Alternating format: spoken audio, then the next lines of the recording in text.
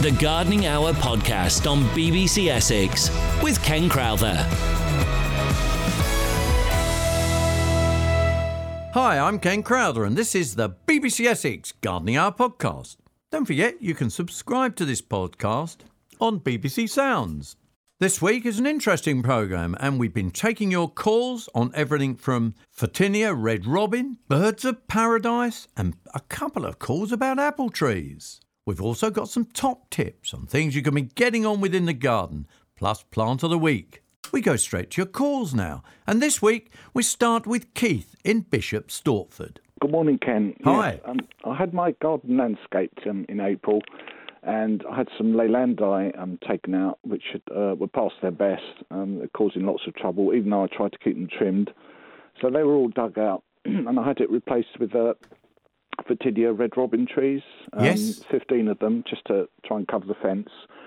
And the landscape company put them in. They come from a nursery. They looked absolutely fine when they came in. And only recently I've just noticed that the leaves, most of them, the majority of them, have red-brown spots on them.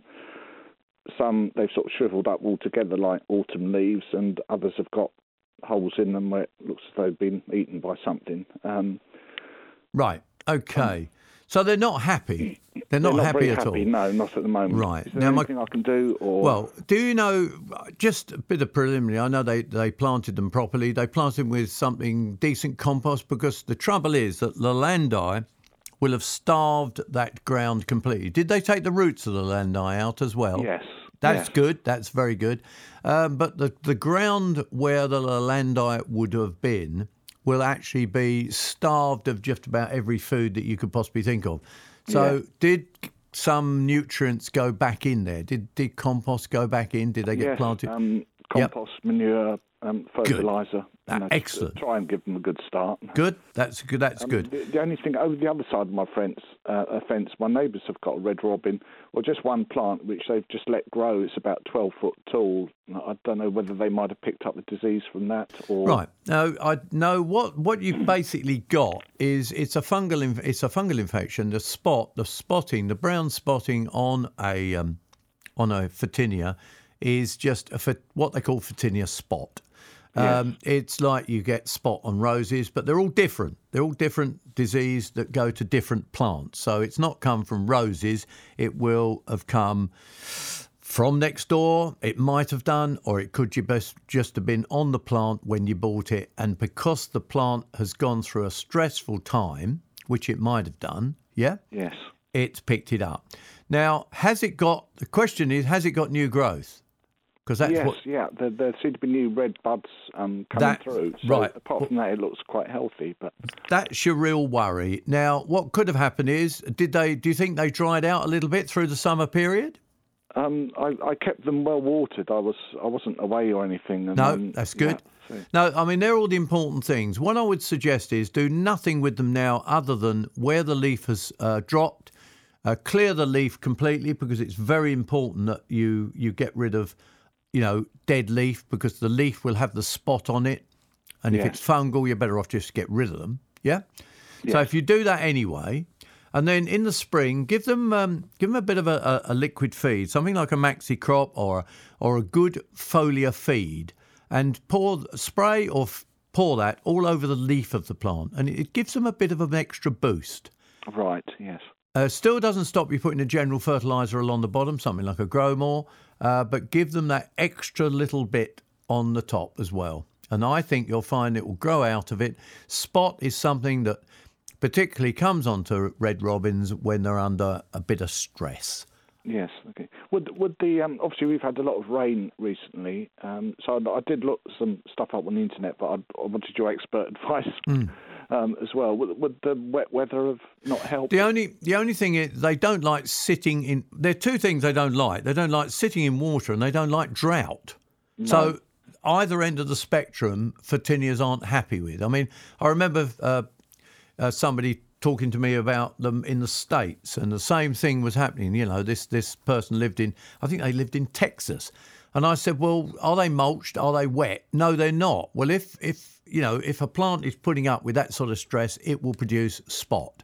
Yeah? Yes. Equally, if their roots are sitting in water, they won't like that. But, okay, we've had a fair bit of rain, but it's not it goes, doesn't it, in your garden? Yes. It doesn't lay there like a bog. No, it's not that a problem. bad, even though the soil's quite clayey. But also I've tried to break it down with compost and manure. I've also put some bark chips around the base, although I haven't put them right to the root of the tree. I've left about 4 inches around. No, you can go right up to the tree. It's not a problem at all. Okay. Lovely. Thank you very much. That's all right. And look after them in the spring, not too early. Wait till spring has arrived, because we don't know when spring will arrive each year, do we? Right. But wait till the cold sort of weather has gone and then react after that. Okay? Lovely. Thank you very much, Ken. Pleasure. Much appreciated. No problem. That's Keith in Bishop Stortford. And we go to... Is it Shalini? Speaking. Hi, Bird of Paradise. Hi. What you got? Bird of Paradise. Have you grown it yourself or bought it? No, I had grown it myself. Would you believe it? Fantastic. Yes. I had some seeds given to me. I put it down. It's grown. Mm-hmm. But now it's stressing. And some of the answers you've just answered from the other caller, that I think the Bird of Paradise is a hot tree plant, isn't it? It likes warm conditions. Now, the thing is, where have you got it? You've got it, you're talking about in the window. It's in the window. Right. In my front room. How many years has it been there? 3 years. 3 years. Right. And it's grown okay up until now? Yes. Does it get direct sun? No. Good. But it's getting very good light. I wonder whether, have you overwatered it? No. You sure? Yes. Because that... Yeah, I know all the answers now, because I was listening to the other call and I'm thinking... That's right, because Did I do that? Yeah, the worst thing you can do to a Bird of Paradise is, as the light levels drop, which is now, you overwater it, because it can't use the water that you're giving it. Does that make sense? I became sparingly, because I thought it's hot, no, it's cold, and I'll put a blanket around it now. That's what I've done now. Uh-huh. When I say blanket, it's just like a scarf. Yeah. Just to give it the warmth in its roots. But the watering side of it is only spraying, but not even watering it. Right. So maybe that's what it is. Pardon me. If it's in your house and it's in warm conditions, I wouldn't worry that much. I think it should be okay. I don't know that you need to put a scarf around it. It's in a house. I thought I just get cold, and I thought I'll do it too. I like it. I like it. Give it a bit of warmth and cuddles. Is that right? Yeah, exactly. Bit of a cuddle, yeah. Well, when you were saying about the tree, I wanted to say, can you hug it? You feel like it sometimes. Come on, grow, don't you? No. But do you know, I recently have seen, in the Greenwich Park in London. Yes. They go around hugging trees.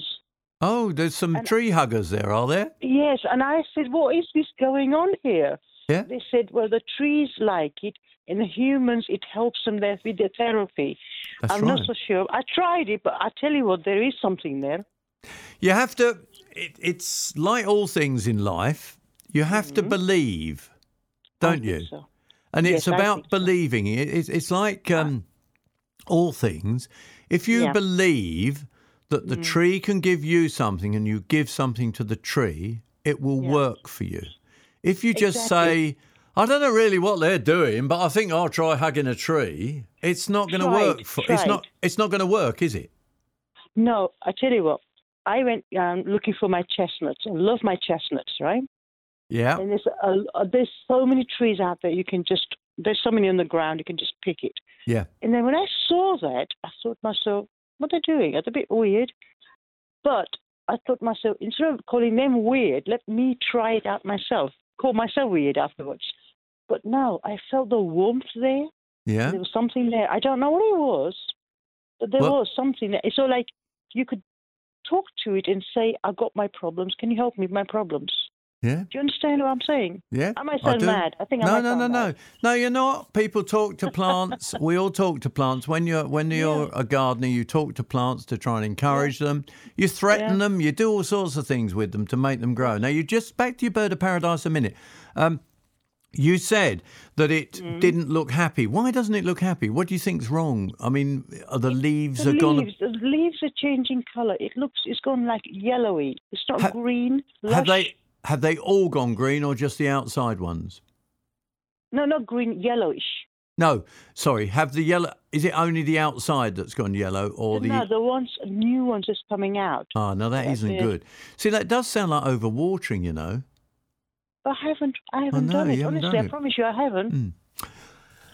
Right. I can't suggest you feed it because it's no good feeding it at this time of year. It will have no effect at all. So I think what you need to do is come back to me in the spring and we'll see if we can help you again if it hasn't cheered itself up. How about that? What do you reckon? How about me springing back to you in spring? That's the one. Good. And if anybody has been a tree hugger, we'd like to hear from them, wouldn't we? Don't you think? I think so. Yeah. Give us a call. So. Thank you very much. Thank you so much.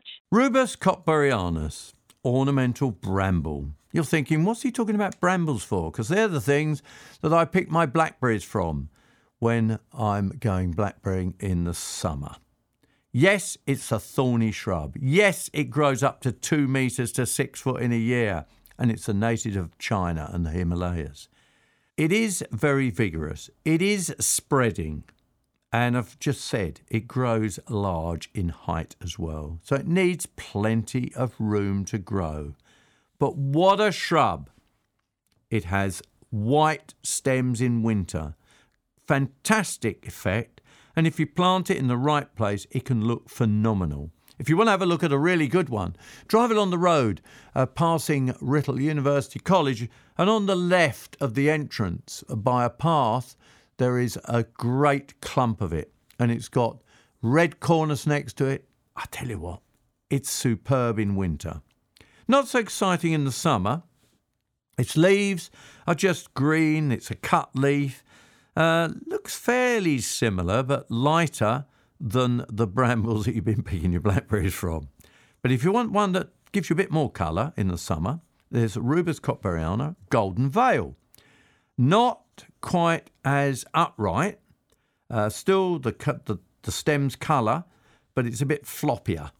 But the leaves make up for it in the summer because they're a lovely golden yellow, so they are very attractive for the summer. It's tough, it puts up with pretty well any soil, prefers to grow in the sun, but will tolerate light shade. Pests and diseases, doesn't really have any problems with that.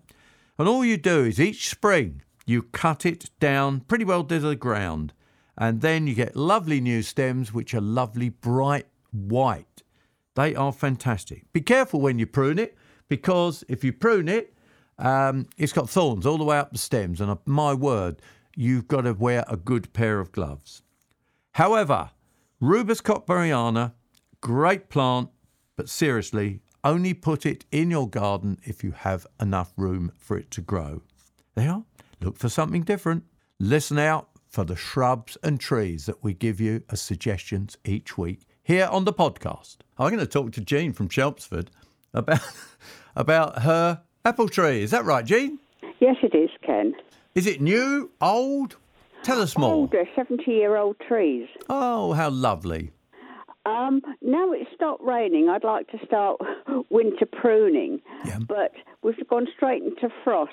How cold can the nights go down to and it still be safe to prune during the daytime? Right. Now, my first question is, have the leaves all fallen off? Yes.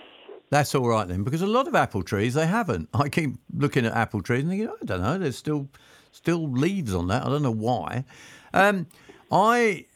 I wouldn't worry too much. If you've got a frost that lifts in the mornings, like today, I wouldn't particularly worry, because that is not a hard enough frost, in my opinion.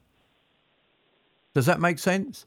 It does, yes. If the frost stays all day and all day and all day and it keeps staying there, that's possibly not the greatest time to do your fruit trees. I mean, I must be honest, I do fruit trees in hard conditions because, well, it's a job that you can do in cold conditions, and in honesty, I don't know that I've done much damage ever to fruit trees doing it. However, remember that you can only do your apple tree. This is a reminder for anybody else, but only apples and pears at this time of the year. Don't do your stone fruits. And I know you'd know that, though, wouldn't you, Jean? Yeah, I haven't got any stone fruit. I've only got apples and pears. What's the apple? What are the apples? What apples have you got, if they're old? I've got Monarch and Laxton Superb. Oh, do you know, my dad had a Laxton Superb. They are a fantastic apple. Are they still on the tree, or have you picked them yet? I had none this year on the tree. Right. I'm not sure what was going on. I whether it's biennial bearing, I don't know. But it is. It's a biennial. I did thin it last year. Yeah. But basically, there was nothing to pick from the Laxton. No, it's a biennial, and I think it's a tip bearer, not a spur bearer. I think it's a tip bearer. Which means that if you thinned it back hard, you might have cut off the tips. But it's a biennial. I remember my dad used to get, it was a big tree. Because we didn't have them on dwarf stocks in those days. No. I mean, it was big. And I used to climb up to pick the apple for him. Yeah. And in fact, you'd get 12 apples one year, and the next year you'd have 3 or 4 boxes of them. And that's how regularly as clockwork. And my mum used to wrap them in newspaper and used to put them in the loft. And she'd get down a box at a time and put them in the garage. And she ate an apple every morning, my mum. And she made those last nearly till the Worcesters started in the spring. Yeah, well, the Monarchs will keep. I can keep Monarchs in the garage through till April. That's impressive, isn't it, as well? Yeah. But I always like an old Essex apple as well. It is indeed. And Newton Wonder I just like because they were multi-purpose. You can cook them, eat them, do what you like with them, can't you? You can do that with Monarch. It matures to an eater. Oh, right. It's another one that you can put in the oven and have baked apple then, yeah? Yes. Yeah, but is Laxton a big... It's 20-foot high with a 25-foot spread. I can believe it. So basically you've thinned it rather than chopped it sort of thing. Yeah, well I chop it, but sort of... I really need some expert advice on it. But I've managed to keep them going since I've been looking after them for about 25 years. And they're still giving me fruit. Well, you've but done they're very. Full of canker now. Well, you've done. Yes, canker will slowly kill them, but they still produce fruit all the time. They're producing canker, and all you do is cut the canker branches out. And remember that if you cut a canker branch out, to always clean the secateurs or saw, because you can move it from section to section of the tree. That's worth remembering. If I cut the canker out, I don't think I'd have any tree left. Oh, well, just leave it alone and enjoy it. How about that, Jean? I am. And it is a job to find people who know how to prune fruit trees properly today. Lots of gardeners claim to know, but they don't know. And I think that's one of the problems with people's fruit trees today. Yeah, if I could find somebody, I would. I'm now finding it's getting harder and harder, and it's getting a multi-day chore to do sort of thing. I can imagine. It's over a month to do it now. Still, if you enjoy doing it, which it sounds as if you do in a way, you said it's a chore, but it gets you out in the garden and it gives you something to do as well, doesn't it? Hey? That's true, Ken, that's true. All right, then. Yeah, okay, thanks, Ken. Got any more questions, you just give me a call and ask me. But if it's not too cold, get out there and enjoy it. Okay. Well, I'll try and do some later today. Good one. The sun's shining. It's a good day for it. Yeah. Thanks. Bye-bye, Jean. That's Jean from Chelmsford asking about apple trees. And we go to Shrewsbury. Where are we? Sue from Shrewsbury Ness, is it? Yeah, I'm in Shrewsbury, darling. Yes, aren't you? What am just. What are you asking about today, then? Well, I bought an indoor peace lily. Oh, yes, lovely. And I had to repot it because it was going so big. I didn't put it in a great big pot. I just put the next size up. Yeah. Now, the leaves and that are beautiful.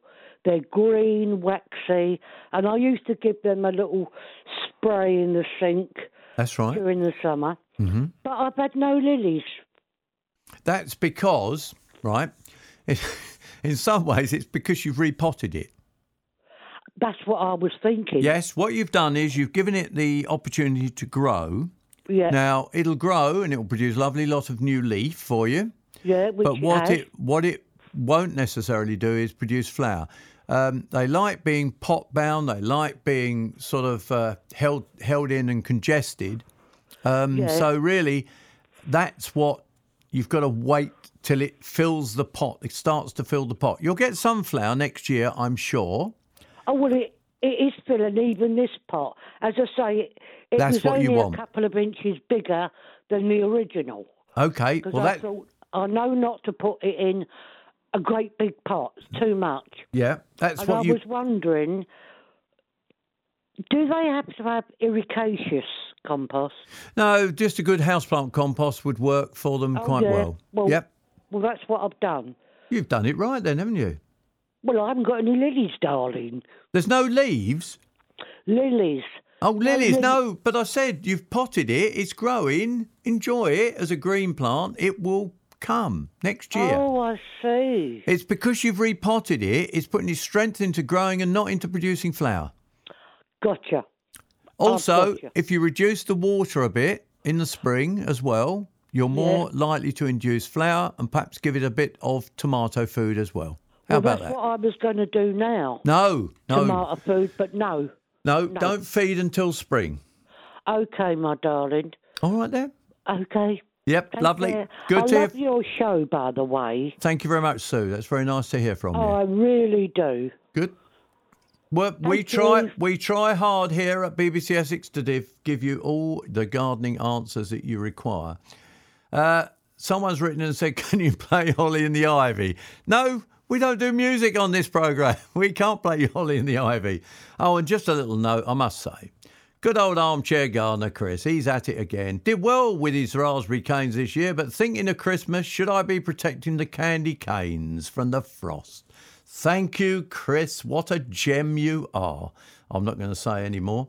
Right, now we've got a email from Adrian Peters. I have 2 bushes in my garden which are Cotoneaster. This year they appear to be dying, but if you scrape the bark, it's green underneath. They have given us good service, 19 years. We particularly like them as they're covered with bees and all summer, and if the chance of saving them, if not, could you recommend a variety to us to purchase? We can put them in the same position.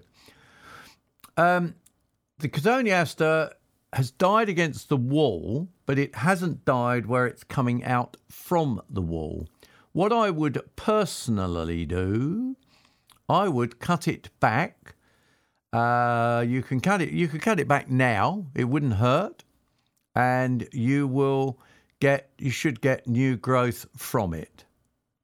So that's what I would do. Cut it back now. See whether you get new growth in the spring. It's interesting. It looks like you've got. Is it a tap? A tap behind the area that's died. Do you let it drip? Does the tap drip? Because it could be damaging the root. That's a thought for you, although the hebe in the front looks quite healthy. So they are. Cotoneaster, cut it back, see how it grows in the spring, and if not, just tear it out and replace it, because quite honestly, it's done well. You've had your money's worth out of that one, haven't you? We also, funny enough, have got a note from... who's this one? Let's have a look. We got another email. Just a reminder of that phone number while I'm doing some emails is 0800 111 4041. Rob from Stamford La Hope has said, and I'll read you. It's a nice story. Listen to the show every week via the podcast. Best gardening programme in the UK. Tree shown in the picture is my dad's garden. My mum and dad planted it in the 60s. By late 70s, he was climbing it. The tree is old and delicate now, but there looks like there is new shoots from the ground. Second picture, not too clear, but the shoot near the fence, believe, is the same plant. In the spring, the tree flowers and it has berries in winter. Lost her mum, sadly, and now looking after their garden. Would love to have a memory established in my own garden. Can I ask what the tree is? Well, the trouble is, from the pictures you sent me, Rob, it looks like a Cotoneaster, which is why it follows on nicely from the last email. But it's not that clear, and Cotoneaster has a very, very large family. So if you go to a good garden centre and look at all the different Cotoneasters, that's what I'd like you to do. Or look it up on the web. have a look at the different cotoneasters and have a look and see whether you can see it anywhere there. I think that's what it is. I think the one at the fence is off your plant, and you might be able to lift that one because they do self-seed. The birds pick the berries and drop the seed. I think that's what you've got there. It's got no spines on it, therefore it's not a pyracantha, and the leaf is wrong for the pyracantha.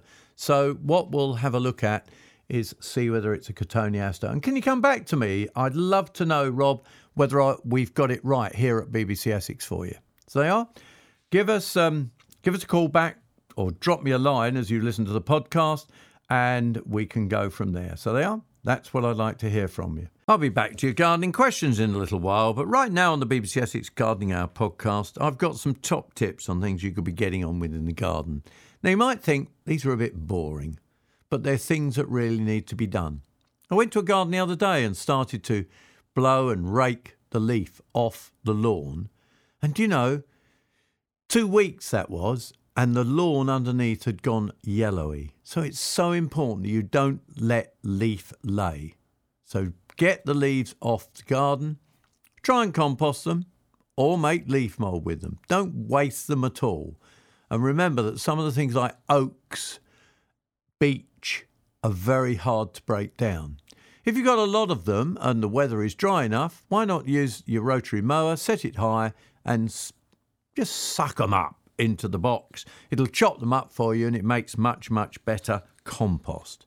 So there's something you should be getting on with. At this time of the year, it's also a reminder that if you put all the leaf in, you can mix up the summer compost with it, and you get a much better compost. So mix your compost at this time of the year is not anything that you should worry about if it's this year's compost, because as it goes through next year, it will form really, really good compost. So they're my things for the week. Get the leaf off the bed as well, unless you're not worried about it. And if you push it at the back, you can always leave some of the leaf in a wide bed at the back of the bed, and then just keep forking it over lightly. And I tell you what, it'll rot down, and you can use it as a mulch at the back of the bed. So they are. If you're a bit of a lazy gardener, that is. If not, get them out, get it sorted, and get the garden looking nice. And don't forget, if you're working in the beds, just edge them off with a pair of edging shears, and it will make them look really smart, and go along the edge with a hoe. The Gardening Hour podcast on BBC Essex with Ken Crowther. We've had one from Morris from Old Harlow, and he said he's got a 20-year-old rose that was particularly put in by he and his wife, and therefore it's quite sentimental to him. And he says that he would like to move it to. He's going to a smaller bungalow, and he wonders whether he could move it. It's 20 years old. Now, the problem's going to be that, in all honesty, that it's not going to have much root. Now, it will have a root. It'll have a thick root, and it won't have much else. So we have a problem there, because the problem with roses is that they don't actually produce a lot of fibrous roots. And therefore, they're very difficult to move when they're that age. I wouldn't... if you're moving, it's a risk worth taking. Also, if you knew the name of the rose, you could possibly buy another one. So there's another thought for you. So there's plenty of things you can do round it, but you really want to try and move that rose. Dig it up any time from now on. Dig it up with as much root as you can. Perhaps get a friend or a colleague to dig it up with you, and that would help you. And you could actually do quite a good job. It's important that you dig it up with as much root as possible. Get a polythene bag, a heavy polythene bag, and slide it on that polythene bag. Then pull the polythene bag up, tie it up at the top, and try and move it. Cut it down low before you move it, down to about 18 inches, and you should be able to sort it out from there. Now, something that I came across I think it was this week. When I used to be more involved with Christmas trees in the old days, quite honestly, most of the trees came from abroad. A lot of Christmas trees came from abroad. But today, we're actually getting our act together. You know, farmers get a lot of stick, but remember, farmers also grow trees. In the old days, they used to plant a few Christmas trees in the corner of a field. Oh, look, there's a bit of spare ground. Rabbits used to go through them. Grass used to grow up them.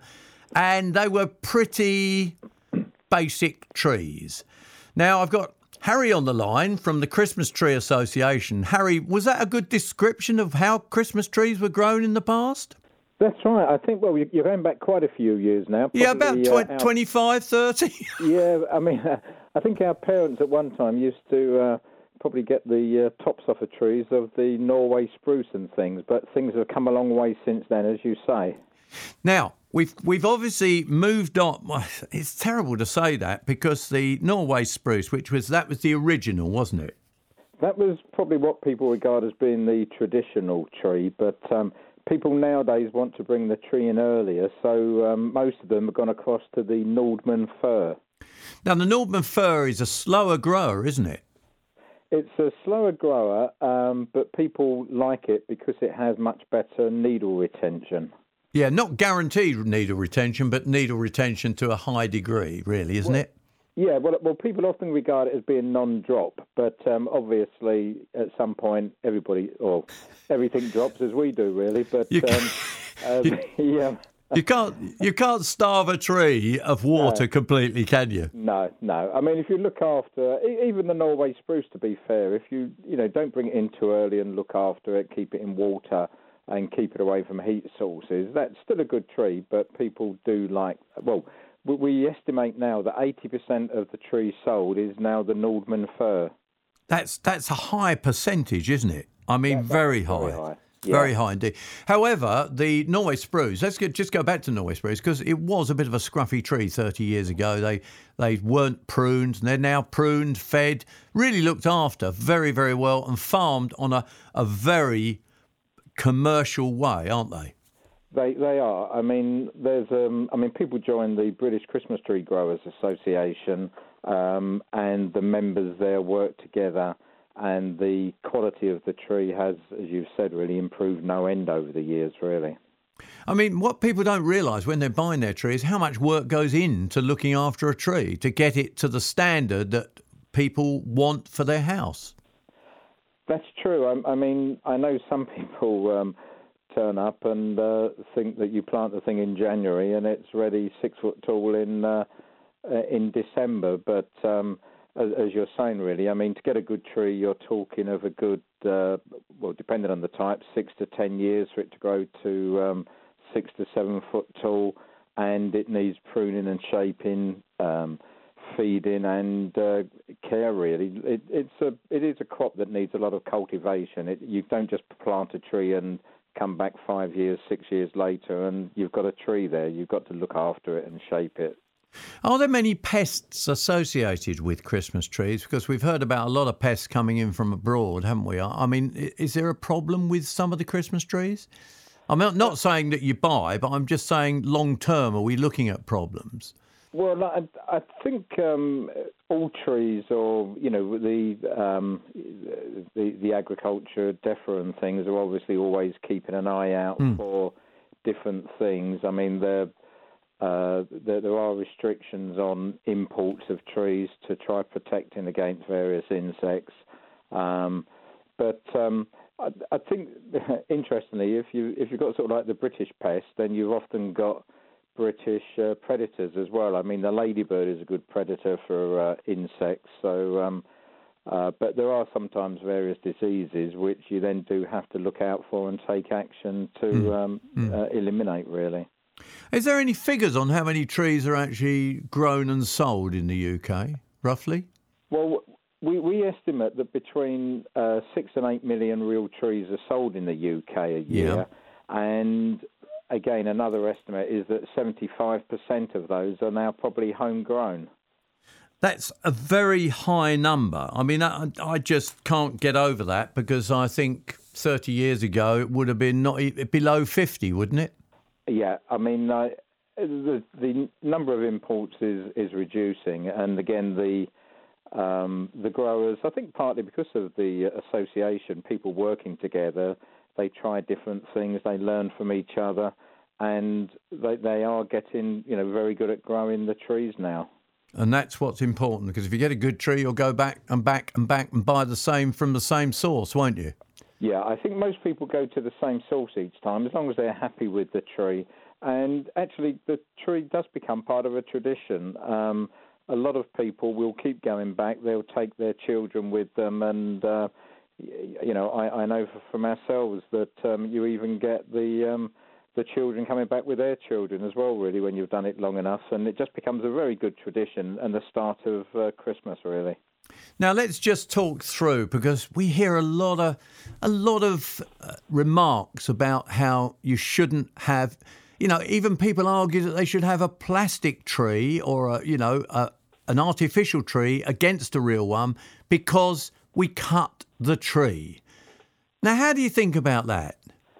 Well, the artificial ones, normally contain oil and the like, plastic.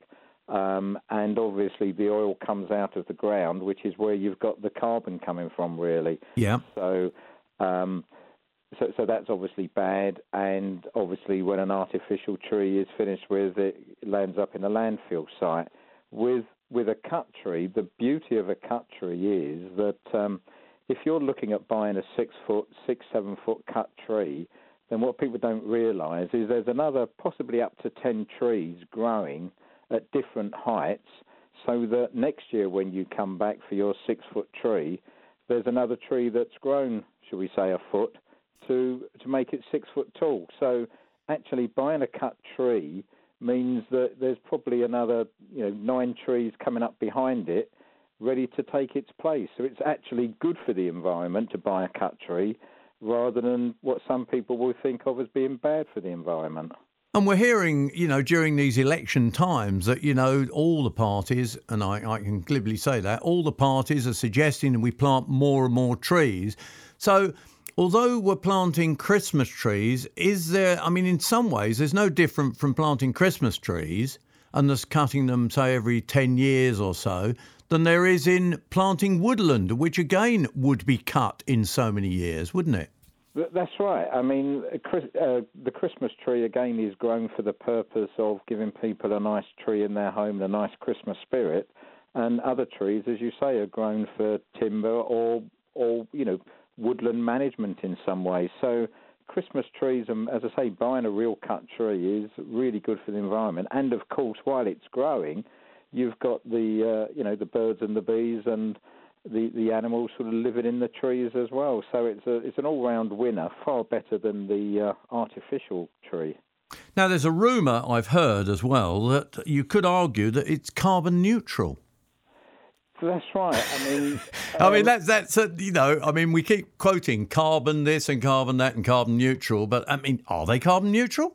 Well, if you go to the carbontrust.org and do a search on Christmas trees and probably recycling, that website there, and they are, an independent organisation, say that if you actually burn your tree after Christmas, it's carbon neutral.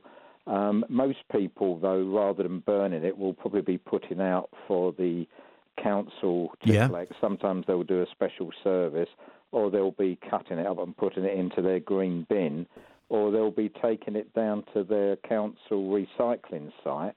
And the Christmas tree then is chopped up or shredded, and it becomes compost again, doesn't it? So it's completely recycled. It's an all-round winner. But as I say, some people only think, it's a tree being cut, and don't realise how good it is, really. So could you argue then that a cut tree is better for the environment than even a potted tree? Or is it? I suppose it depends what you do with your potted tree, doesn't it? Yeah, it depends what you do with the potted tree. I think it's more a matter of choice in some ways. If you want a nice tall tree, then and a nice bushy tree, you're going to have to go for a cut tree. And in doing that, that's good for the environment, and you've done something good. Similarly, if you want a smaller tree, a pot-grown tree, and you like the idea of trying to plant it out after Christmas and seeing if you can get it to continue growing and things, then that's good as well. It's whichever you want, but both ways, you're doing good anyway by buying a real tree. I'll tell you what, that's really interesting. Now, I know you've got a website. Is there information on there for people to have a look at? Yeah, the website is bctga.co.uk, and if people go onto that and select buy a tree and enter their postcode, it will bring up members close to them. Yeah. And also where they can go and have a look and select a tree. But also on the website, there will be things like types of trees, so they can look at the different types of tree which may be available. And there's some tips on there about making sure you keep the tree nice and watered so it keeps fresh over the Christmas period. I think that's all fantastic information. And Harry, thank you very much for joining us today and talking Christmas trees. And I like the carbon neutral bit. I think that is fantastic to think that if I have a cut tree, that I'm looking after the environment as well. Well, I hope all your listeners go out and buy a real tree and have a nice real Christmas sitting around the tree, a nice family festive activity. Thank you very much indeed. Happy Christmas to everyone. I'll be back to your calls, texts and emails in just a little while, but let's take a final look at some of the ideas I've got for you this week. And one of it really annoys me that when you read a gardening magazine or you listen to some of the gardening tips, that they're so old-fashioned. Put your mower away. See that it's cleaned. Send it in for a service. Seriously, the weather out there, OK, this weekend is frosty. Last weekend it was wet. But we do get dry weeks and dry weekends when we could mow that lawn. And the lawns still grow at above 3 or 4 degrees. And in fact, we've been cutting grass in the last fortnight ourselves as well. So don't put that mower away as suggested. No, you don't have to. You do not pack the garden away at this time of the year. It doesn't stop growing. You can see penstemons still flowering in people's gardens, roses still flowering. Well, why cut them all back if you've got flowers on them? Don't do that. Just enjoy them. It's so important, and it's something I get really angry about when you look at what you should be doing in the garden. I read another one this week. Clean off your tools ready for winter. Repair tools for winter. What a load of old rubbish. You don't stop gardening in November, December, do you? Of course you don't. Anyway, moving on, something we can do that we do at this time of the year, and that's clean that greenhouse down. Go through it with disinfectant, clean it all off. That's if you don't keep stuff in there through the winter period, this is. If you've finished with it, clean it at this time of the year, and then we give it another clean in the spring, ready to plant stuff into it. That's if you're running a cold greenhouse. Don't forget some of those tips on plants you need to take care of. And so often in this day and age, we can put plants close to walls, close to fences, in corners. You don't necessarily have got to have a cold greenhouse to look after some of those more tender plants. But be ready for lots of fleece, because if we get a really cold winter, you will have to tuck them into a shed, tuck them in the back of the garage.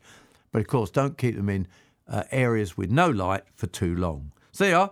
That's my grumbles for the week, and a few tips thrown in there as well. Hello, George. Hi, Ken. All right. Yeah, we're talking apple trees. Is that right, George? Yes, I've got a potted one, and I've had some good apples on it this year. Yeah. But I want to transplant it into the garden. Is that okay? Yes, and it's a good time to do it right now. Well, yes, any time now, as long as, we talk about frost, but frost today was just frost on the top. Don't worry about frost. We never turn frost into the ground, so be careful if there is a frosty morning. When you're planting, you never actually take that frosty ground and drop it in the bottom of the hole. Yeah. But at the moment, the frosts aren't that heavy, and it will be ideal for you to plant it right now. Great. Thank you, Ken. All right. Oh, and just use a bit of compost. Use a bit of compost, but don't drop the compost in the hole. Mix the compost with the soil that you're going to put back in. Yeah. And then just put a little cross stake on it, just to stop it shaking about. Because if you can it establishes the roots, the top will then grow well. Yeah. Oh, super. Thank you. Okay. No problem at all. Okay, bye-bye. All the very best. And there are. That's the apple tea from George in Canvey, and Beryl from Hertfordshire. Hello, Beryl. Hello, dear. What I'm going to say is, you know, all the Christmas trees that aren't used after Christmas. Yeah. The Safari Wildlife Park at Broxbourne. Yeah. They have all the the trees for the lions and the tigers to eat. Oh. It's been done. It's been done for years now. See, that's really good. It's another way of recycling your Christmas tree, isn't it? Yeah. And they're only too grateful, you know, for anybody. Oh. They're always grateful, you know. So Yeah. I thought I'd let you know that. That's very nice to hear from you as well. Thank you very much indeed. Thank you, dear. Okay. Thanks for your lovely garden programme. It's a pleasure, Beryl. Keep listening. Having trouble identifying this plant, thought it was a variety of Rudbeckia, but it doesn't have the fibrous root system. It grows from tubers and gets to only 7 feet long. So we got another email here with pictures.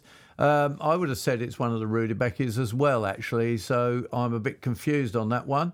I'll have to look into that a bit more when I got a bit more time. So that's what we need to look at. I must confess that I'm not a good gardener, but what has happened, no, it's not me, this is Patrick. He's looking for strong onions. He finds that when he buys strong onions, they're not strong. I don't get that. Why is an onion not strong? They're the varieties that are grown in the UK and abroad are now the same varieties that have been growing for years. So I don't actually understand that. What I would suggest is he goes out and buys some onion sets in the spring. I think that would be his easiest job. If you're not, you said you confess to not being a good gardener, go out and buy some onion sets in the spring. It's too late for overwintering ones now. Buy some in the spring and grow them. And you can grow those in pots. As long as the pots are large, you could grow them in pots, but they'd be much better in the ground, and they grow really well. So they are. There's what I would do. Go out and get some sets. Talking of which, I haven't put my garlic in yet. I should have done that in November, and I'm nearly in December. Bad lad. Nothing like growing your old garlic. It's nice to see it coming up, and then all you have to do is pull them out, separate them up, let them dry on a rack, as I did this year, and then, of course, you can actually grow them. Don't forget that number to call. You can squeeze a couple of calls in on 0800 111 40 41. That's the number to call. Thomas in Clacton has Griselinia hedge. It's been planted in a new area of builders. In other words, I think he's in a new build, and they planted him a hedge of it, Griselinia. However, he's in Clacton. Now, if you're in Clacton, you've got, depends where you are, but you've got the chance of getting a bit of a sea breeze. Now, we must say that salt is something that Griselinia generally can handle quite well.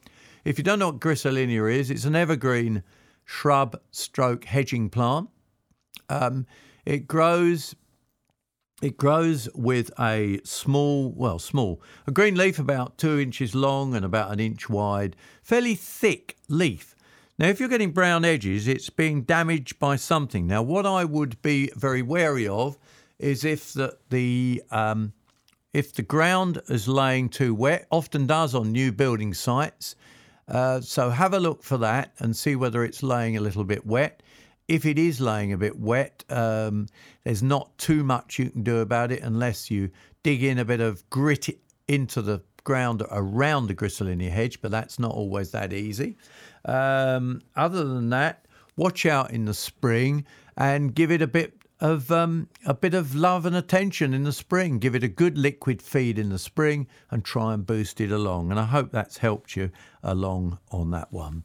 We're going to go to Chris in St Osyth in just a moment, but also I'm sorry to hear that Mike in Clacton has damaged his collarbone, and he's saying that I'm giving advice on mowing the lawn, but he won't be able to get out and do any gardening at the moment because he's damaged his collarbone. So I'm very sorry to hear about that. My answer would be sit indoors, watch a few gardening programs, and perhaps you'll pick up a few hints for the coming year. So they are. Hope that's helped you. Might have cheered you up anyway to get a mention. That's Mike in Frinton-on-Sea. Now let's go back to the phones, and we said we'd go to St Osyth. Chris, what you got for us, Chris? Hello. Well, it's about my sister. my father was a gardener all his life. Yep. But my sister's followed on. She's 80-something. Yep. Just moved this year, and she's moved to a garden which is not enclosed. Uh-huh. But she's got a lovely friendly badger. Oh, right. Likes her bulbs. Yes. So she's had to move a lot and move the pots around and everything. Dug the ones up at the ground, at the pots. But is there any deterrent you can think of? There is. No, there's sadly no deterrent for badgers. Some people say that if you feed the badger with, say, old apples and bits like that, you can keep them from digging up your bulbs. The only thing you can try doing is putting wire netting or netting over the areas that you've planted with bulbs, and that's all you can do. They used to say about foxes. I remember when I was a child. I'm 73 now, and I remember being the Isle of Wight. I think the male P used to keep the foxes away from the end of the... Well, they do say that on some occasions. I honestly don't know, and if anybody does know, they can give us a call, can't they, and let us know. How about that? Would that help, Chris? Of course it would. But I don't know whether weeing around your garden will start a male. It has to be a male as well. So if it keeps badgers away, let us know. Yvonne in Kelvedon, what are we talking about, roses? Yes, please, Ken. What would you like to know? I've got some new roses still in the pots that they came in. Uh-huh. Recently received, together with some cuttings that I've done myself. Lovely. Which is in small pots. Do they need protection during the frosty weather? The answer is no, as long as... Let's go for the roses in the pots. When are you going to get them in the ground? Oh, possibly not till the spring. Any reason for that? Because they'd be better in the ground than in the pot. The problem is my health doesn't allow me to dig in the garden. So if you're going to keep them in the pot, keep them somewhere a little bit sheltered. Put them against a wall or a fence. Yes. Yeah. And the most important thing is that you, don't let the potted ones dry out completely, but that does not mean water them heavily. No. Just, they've got to be moist. So it's rain, so you don't have to worry.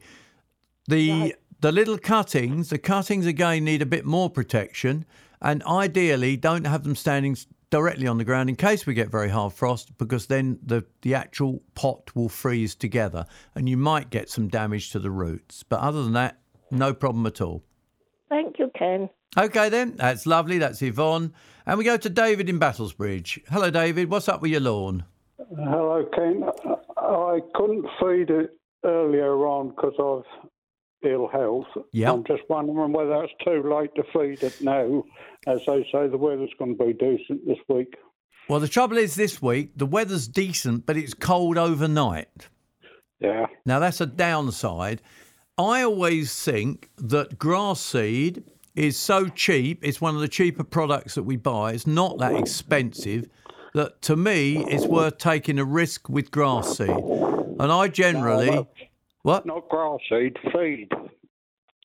Autumn feed. Oh, autumn feed. Oh, sorry. I thought you said seed. No. Autumn feed. Right. Let's go for autumn feed then. Is it too late to put autumn feed down? No. I would put autumn feed down as long as frost is not predicted. Yeah. Because it will slowly go into the lawn, ground. And remember, it's mainly feeding the roots. And the roots, with the ground still warm, will still work at this time. Yeah, and the grass is still growing. So. It is. Yeah. We're still cutting grass, aren't we? Yes, it still grows fast. It does. No, give it a feed. So as long as there's not a frost, I'm all right to feed it. That's it. Go for it. Okay. Thank you very much, Kate. Okay, David. That's David from Battlesbridge. And we go to Carol in Bobbingworth. Hello, Carol. Oh, hello, Ken. I've been listening to you advising to not feed house plants at this time of year. That's right. What about Christmas cactuses that are in flower, and also our poinsettias that we've just bought? The poinsettias, people, you can buy a poinsettia feed, and it just gives it a bit of a boost to keep it through the Christmas period. And it's the same. It's the same with the flowering Christmas cacti, and it will be the same with an orchid. You're just giving it a little bit of a boost. But generally, green plants and established house plants, because the light level is so low, they're not growing at all. They're just really sitting there waiting for spring. So generally, we feed houseplants in the spring to encourage them into growth. That's what we do. Does that make sense to you? Yes, but I shouldn't use my normal feed that I normally use. Well, is it a house? The name? What are you using? Baby Bio. I know that you can reduce the strength, maybe just to reduce strength. No, you could do that. And the most important thing, honestly, Carol, is that you don't overwater. That does more harm to houseplants than anything else at all. Right. So that's the thing you've got to be careful of. Right, lovely. Thanks a lot, Ken. Thank you. That's a pleasure. Thanks. Bye. And that's Carol from Bobbingworth, who's the last caller for today. And we've had an interesting time, particularly on Christmas trees. Lots of very useful information from the Christmas Tree Association, because not enough people realise that actually how much good a Christmas tree is doing to the environment. And I think that is not publicised enough. I really do. You know, cut trees is a crop that farmers should be encouraged to grow. And even better, I mean, if you weren't tuning into us earlier, I mean, to think that 75% of the Christmas trees sold in the UK are now British grown is really something to be very, very proud of. Thanks very much for listening to the BBC Essex Gardening Hour podcast. If you missed any of the answers to the questions we gave, you can download this programme. Take it with you on the BBC Sounds app. Don't forget, if you've got a gardening question, join us next week and give us a call on 0800 111 40 41 and be part of the programme. Yes, every Saturday morning here on BBC Essex, Gardening from 11.